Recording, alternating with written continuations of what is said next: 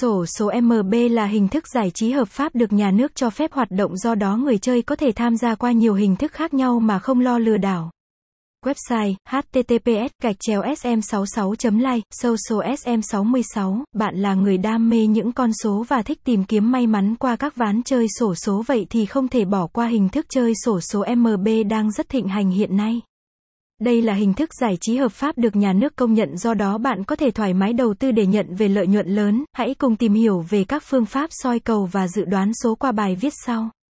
Thông tin về hình thức chơi xổ số MB. Nói về hình thức giải trí đỏ đen lâu đời và hợp pháp hiện nay đang được tổ chức thì xổ số MB là hình thức chơi đang được tham gia nhiều nhất, không chỉ ở cách chơi truyền thống lẫn trực tuyến.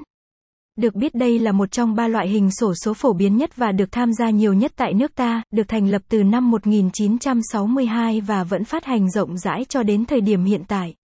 Hình thức xổ số MB cũng là loại hình được phát hành tại tất cả các tỉnh thành thuộc khu vực miền Bắc. Hiện tại người tham gia có thể lựa chọn chơi qua nhiều hình thức khác nhau. Ngoài việc chơi trực tiếp tại các cơ sở bán vé thì bạn có thể mua xổ số trên nền tảng trực tuyến tại các nhà cái online và cần tuân thủ theo các quy định mà nhà cái đặt ra.